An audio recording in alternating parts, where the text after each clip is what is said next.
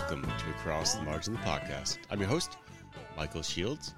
Across the Margin, the podcast is part of the Osiris Media Group. Head over to osirispod.com. Check out the vast array of arts and culture and music podcasts they have to offer. That is osirispod.com. Before we get going, just want to show some appreciation for, I know we have a lot of new listeners and we've received a lot of positive feedback from people, and just want to kind of just say thank you. We appreciate everyone listening. It means a lot that you take these journeys with us. So thank you. If anyone ever wants to drop into Apple Podcasts and leave a review, it goes a long way. But either way, we appreciate you. Today, I am proud to present an interview with Jacob Appel, one of the most prolific, most accomplished, yet least boastful people in America. Jacob is an author, poet, bioethicist, physician, lawyer, and social critic, best known for his short stories, his work as a playwright, and his writing in the fields of reproductive ethics, organ donation, neuroethics, and euthanasia. He's the director of ethics education in psychiatry and an associate professor of psychiatry and medical education at the Mount Sinai School of Medicine. And he practices emergency psychiatry at the adjoining Mount Sinai Health System. Jacob writes for both the Huffington Post and Opposing Views. He has obtained, get this, 10 degrees from various institutions, including Harvard Law and Columbia Medical School. Jacob is the subject of the 2019 documentary film aptly named Jacob, directed by John Stahl. Stahl's film attempts to answer what makes polymaths like Jacob, who seem to have lived several lives concurrently, so different. It questions if polymaths' profound intellect is a gift or a burden, while asking if they are happy and satisfied in life. Approaching Jacob through direct interviews and the testimonies of his friends, Stahl considers Jacob through an emotional lens rather than an intellectual one.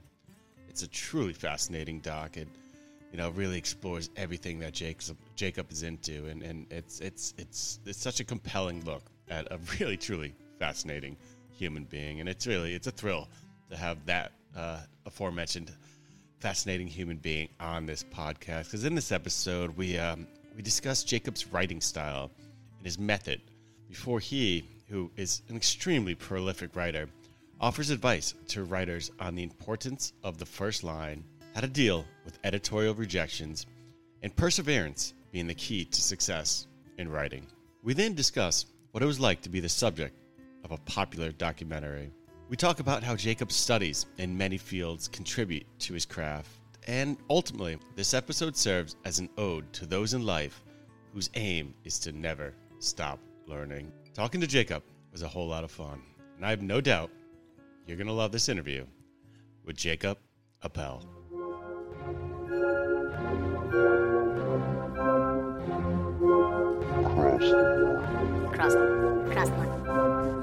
Across the margin. Across the margin.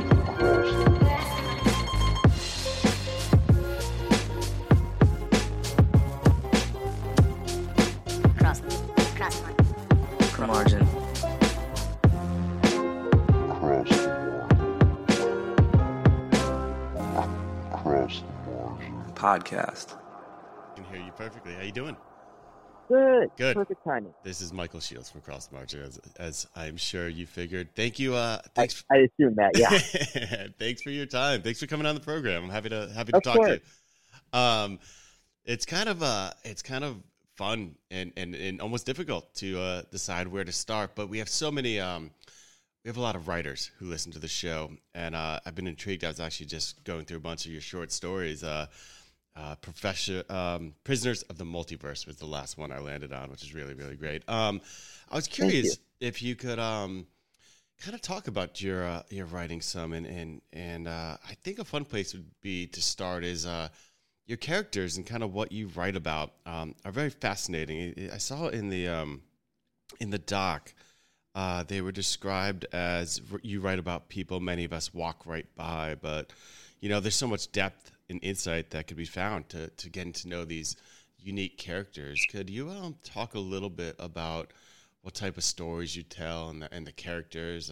And I know it's vast and it's all over the place, but I'd like to hear a little bit about your writing.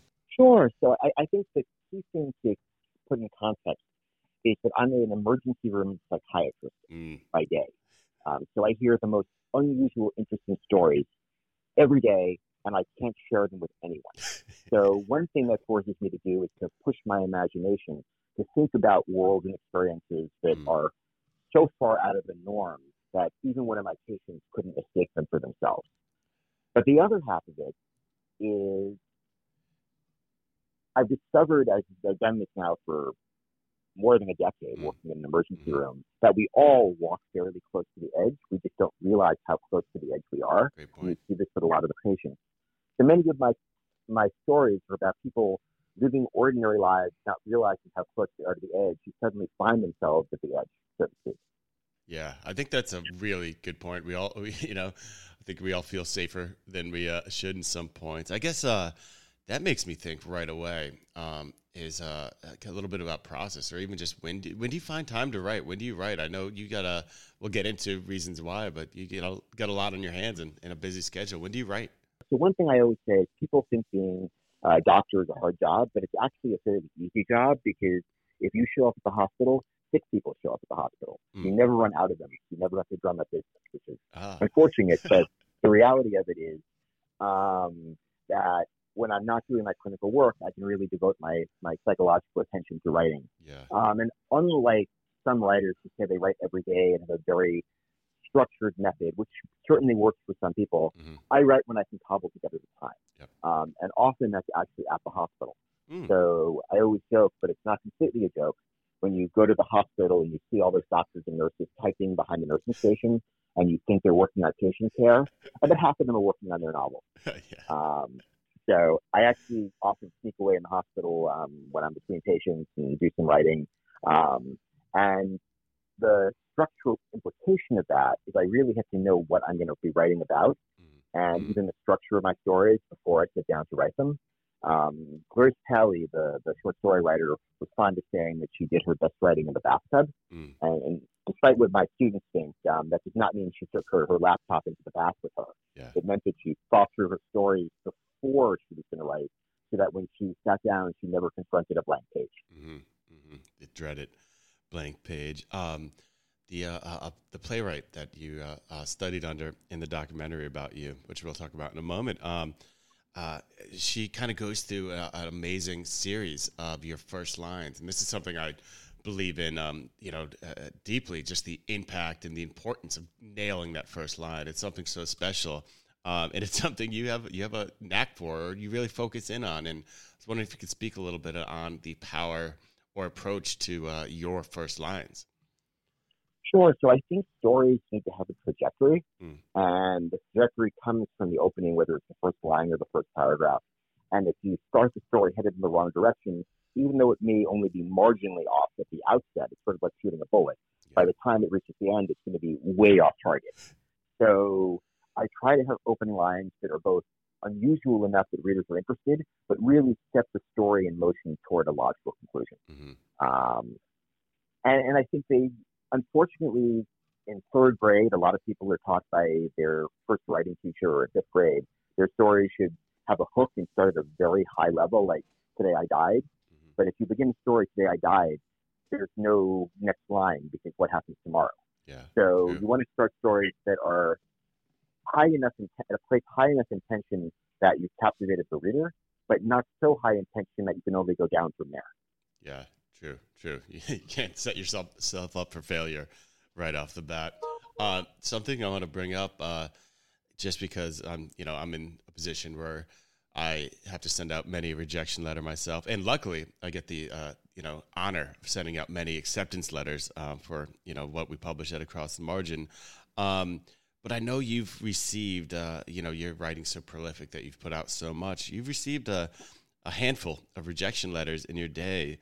And I liked hearing about how you dealt with that and just your perseverance behind it. And I guess you're never taking a rejection letter personally. I think that's just such great advice. I was wondering if you kind of elaborate on that, what you feel about, how you've powered through after receiving rejection letters in your day, and what advice you would give to writers who receive those.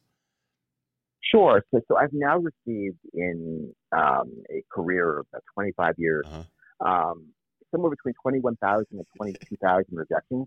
I actually have a list of them I keep on my computer. And that doesn't even include girls who turned me down for dates in high school. That's writing. So, I love it. but yeah, so with that in mind, I always tell people that if you sit on one pin, it hurts very badly. But if you're a guru who stands on thousands of pins placed very close together, you don't even feel them. If you have all of your hope vested in one story submitted one time, obviously it's going to be devastating when it's not accepted. But you're playing the long game. You're thinking of writing as a process. You're sending out each individual story scores the times, and you're writing hundreds of stories. Then each individual rejection isn't personal. It doesn't weigh very much. It means that not necessarily your story wasn't good, but that a particular journal had different taste, or it just wasn't the right story for them at the moment. I've had stories rejected by editors who later accepted the exact same story. I've had journals tell me never submit again, and then an editor came with a different take, and I was published in those journals. So it's really, you have to think about it as a long-term process rather than as one story in the moment. I love all that. I love that needles and pins thing. I think that's a great way to look at it. And also, I think you're so spot on. There's often times where we get what is a very good story that just doesn't fit our aesthetic at the time, or just doesn't work for some reason that's not, speaking to the talents of the writer, or, you got to think that it's, I don't know, it's not always that your story's bad, of course, and so that's very, very sound advice. So I got into the documentary about you. What did you think about being the focus of a documentary? Well, the best way to answer this is to describe my feelings in hindsight, sure, which are that the one great thing about the pandemic, which there's very little good to be said, is that people started wearing masks so that people stopped recognizing me in public. Because my understanding is that several million people have actually now seen the documentary. Yeah. Yep. And at the height of viewing, about 2 months before the pandemic, I could truly not go out to eat in a restaurant. I could not sit in the park without at least one or two people coming up to me and saying, "You're the guy from the documentary." And they often wanted to discuss elements of the documentary that I barely am aware of or remembered. So that's the victory. That being said, the director, who's a very nice guy, who I did not know very well before this process, is a little bit like Tom Sawyer in that he, if you know how you boil a frog, if you put the frog in hot water, it jumps out. But if you put the frog in cold water and turn the temperature up, it doesn't know it's in the hot water until too late. So he calls me and says he wanted to do a documentary. I figured it would take a few hours, a few hundred people would see it. It turns out that it took over 100 hours and millions of people have seen it. So it's been a surprise. But it just does speak to the fascination of the life that you are living. And it kind of kicks off with the idea that you have, how many degrees do you have now? Was it 9 degrees plus the BA? 9 graduate degrees in the BA. Yeah. What has driven you to do all this schooling and chase down these degrees? Well, the superficial answer is that my mother always says, even now, that I'm her son, is not the rabbi. So you grow up in a home with very high expectations. As I always say, if I win the Nobel Prize, my father would point out that Marie Curie won 2 Nobel Prizes. and if I win 2 Nobel Prizes, he would say, yes, but Marie Curie won them first. So that's one element. Yeah. But I think at a more philosophical level, in the same way we all write to sort of fill the voids of our childhood, we all pursue, and I'm a psychiatrist, so I see the world this way, we all pursue different goals to fulfill the insecurities, absences, things we're missing in our childhood, even if we're not conscious of it. But at a more conscious level, I really like school. I always tell people, if you like work more than school, you need to go back to school to understand why school is better. Yeah. That's a cool point. No, I think some of that once people get past school, they forget how fascinating it is. And I mean, it also just shows how the taste, the insatiable appetite you have for more knowledge. I was wondering also, because as being a writer, I'm thinking that the more I'm learning about the world, the more culture I surround myself with, the more I'm out there in the world, the more I can bring back to the page. Is that something that, staying in school and always learning, it's something that you can kind of bring into your writing, and it kind of, all these degrees kind of help complement and round out your, knowledge and worldview, and you bring that back to the typewriter or back to the page? Oh, absolutely. I think it's both. On the one hand, a mindset. You being in school makes you more curious about the world. Mm-hmm. The more you learn, the more you want to learn. The more you realize you don't know, the more you seek to know things. And also, it's content driven. Actually, just knowing more gives you more ideas for stories. You discover all these things in the world you didn't know were out there. So I think a lot of my stories reflect professional expertise of various sorts, Mm-hmm. kind of even for fields I know very little about. Or haven't studied formally. One thing I like doing is I like immersing myself in a particular world. So I'll write a story about a locksmith, and I will go talk to the people at our local locksmith shop and learn the vocabulary. So there'll be some degree of authenticity to the story. Totally. I feel like if you don't immerse yourself to some degree, your stories don't come across as authentic. Absolutely. One of the things I love about this, or even writing, is just the amount of research I do, just because it forces you, if you're gonna do a good job and tell a good story, or shine a light on what someone's doing, you got to know your stuff. So it's we're always growing in the meantime, which is cool. And I was thinking about that. That's definitely what's going on with you always seeking out all this knowledge and everything. I forgot to ask when we were just discussing it, just to touch back on the rejection letters. Were there any that were really fascinating or memorable rejections that came in? I mean, I have to ask just because that amount of over 20,000 come in. Is there any stories that come to mind, or anything there? Yeah, I think that by far the best one Okay. is when I was starting out in writing. It was 1997, 1998, maybe. I'm roughly guessing the year. Mm-hmm. I came home one day and I got a phone call from George Plimpton at the Paris Review. I got to tell you that, like, my heart started racing when I heard his voice on my answering machine. Call him back. I call him back, and he said, I'd written a story about a man who impersonates a famous ornithologist, and I didn't know that much about ornithology, but I call him back. I say, I'm Dr. Jacob Appel. He says, we read your story. And he told me about the story, and he clearly had read it. And I said something like, did you like it? And he said, not at all. But I'm always interested in people, especially younger people, who are interested in bird watching. And he wanted to talk about bird watching with me. So it was rather a surreal encounter. Yeah. And he actually invited me to go bird watching with him at some point, but he passed away before it came to fruition. It goes to show you never know where those things are going to lead you and what can happen. That's really, really interesting. I saw you in the doc. You're kind of rattling off all the presidents' names throughout, chronologically. Do you have a photographic memory? No, I don't have a very good memory at all. You got to practice over and over. Is that what it is? Practice? It's amazing. Yeah, wow. Practice. I mean, super. Anybody can learn to recite anything if you practice it enough. Yep. Yeah, you got to put in the work there. That's cool. I was very interested about that. That was fun to hear you do that. You know what else is really fun?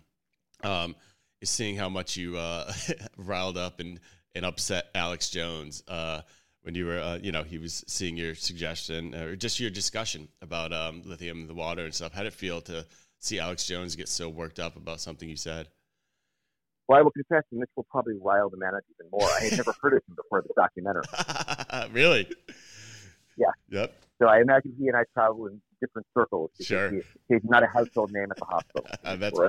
That's something to be proud of, if you ask me. What would you say you're kind of it's really interesting, and so many things I agree with what you're saying. You comment a lot on social issues. Is your worldview pretty libertarian? Is that a fair way to assess what you speak on? Certainly on social issues, but I think the better way to think about it is I have a lot of respect for people who vehemently disagree with me on many issues. The one thing I find frustrating is muddled thinking. So if you have a rational argument, you start with a certain premise, come to a certain conclusion. I may completely disagree. I may not want to live in the world you're describing, but I understand that people of goodwill can come to different conclusions. What I find extraordinarily frustrating are people who have hidebound ideas, whose ultimate reaction is we should keep this because we've always done it this way without really being able to explain why. And I think that often makes the world a much worse place. I got it. Good. I'm glad that I asked that question. Yeah, also it was so fun to see you challenge your students, and just like it was always making them think about things different or even deeper, taking it one step further. And I think that's very important when it comes to critical thinking. So what's next? What is there anything on this on your to-do list or bucket list, if to use that term, is there more schooling in your future? Where does Jacob go next? Well, I see now that Queen Elizabeth is single, I figure I have a shot. I haven't even seen the thing yet, so it's go time. Those are the biggest things to my knowledge. Yep. But thinking much more practically, and there's always more school in the future. Yeah. Cool. I probably will go back and get a PhD at some point. So whether it'll be in history of medicine or something in historical linguistics remains an open question. Yeah. Awesome. But I think I will never be done with school until they stop accepting. Definitely. I love that.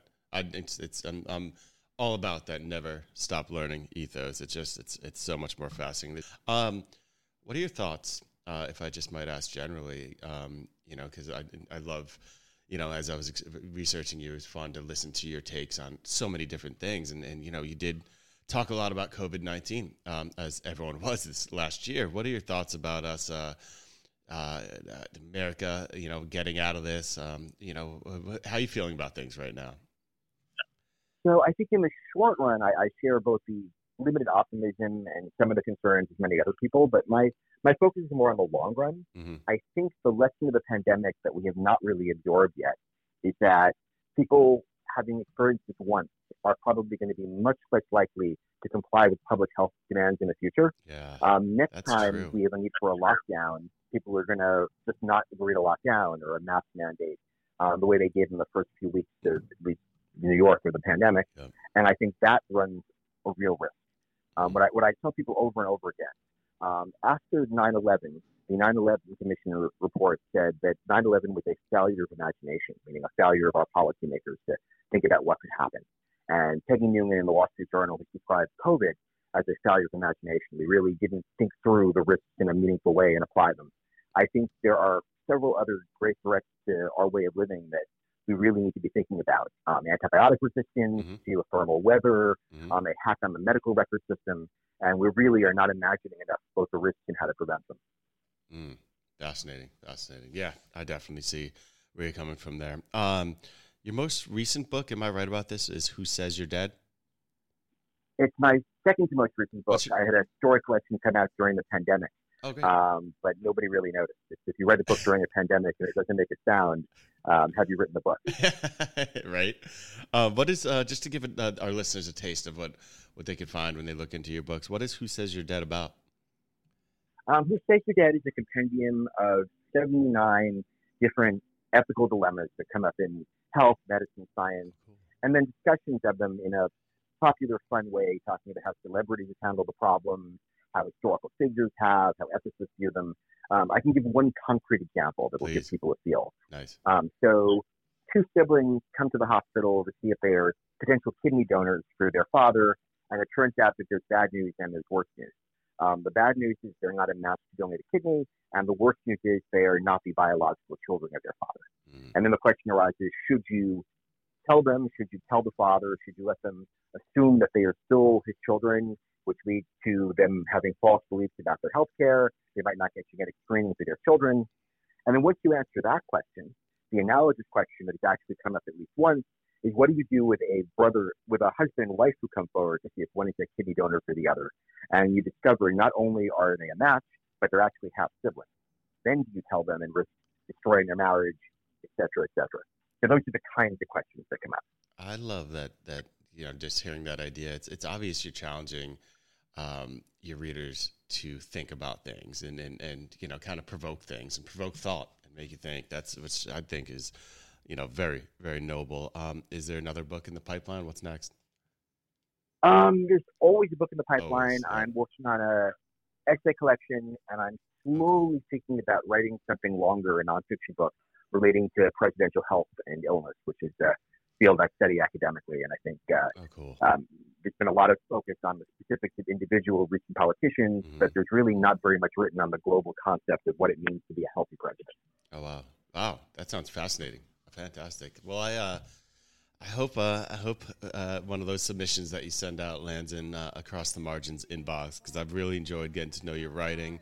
I've enjoyed getting to know, through the documentary, getting to know a little bit about you and actually getting a chance to talk to you. What's clear, and which I think is really great, is it's with all you have going on, it's everyone in your life in that doc, and I can tell just talking to you, you're incredibly modest too. But I mean, your ambition to learn is so inspiring to me, and just to keep growing. Your work's so fascinating, and I appreciate you taking the time to come on here and talk a little bit about everything you're into. Oh, of course. And the one thing I always offer whenever I'm on a show or a podcast, please, if anybody reaches out to me, if they'd like electronic versions of my recent books, I can send them free PDFs. They should just email me at my email, jacobmappel, which is oneword.com, where they can find it on my website, and I'm glad to send them the PDF files for free. Can you say that email one more time? Jacob M. Appel, all one word, yep. JACOBMAPPEL @gmail.com. Fantastic. And we'll put that in the show notes as well and get the word out. So thanks again. It was such a pleasure talking to you, and good luck with all your writing and all your work out there. Thanks so much. My pleasure. Be well.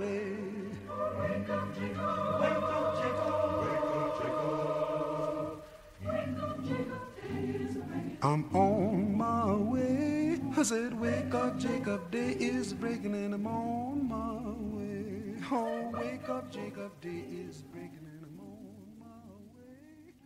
Wake up, Jacob, day is breaking. Osiris. This podcast is In the Loop, the Legion of Osiris podcasts. Osiris is creating a community that connects people like you with live experiences and podcasts about artists and topics you love. Get in the loop at osirispod.com.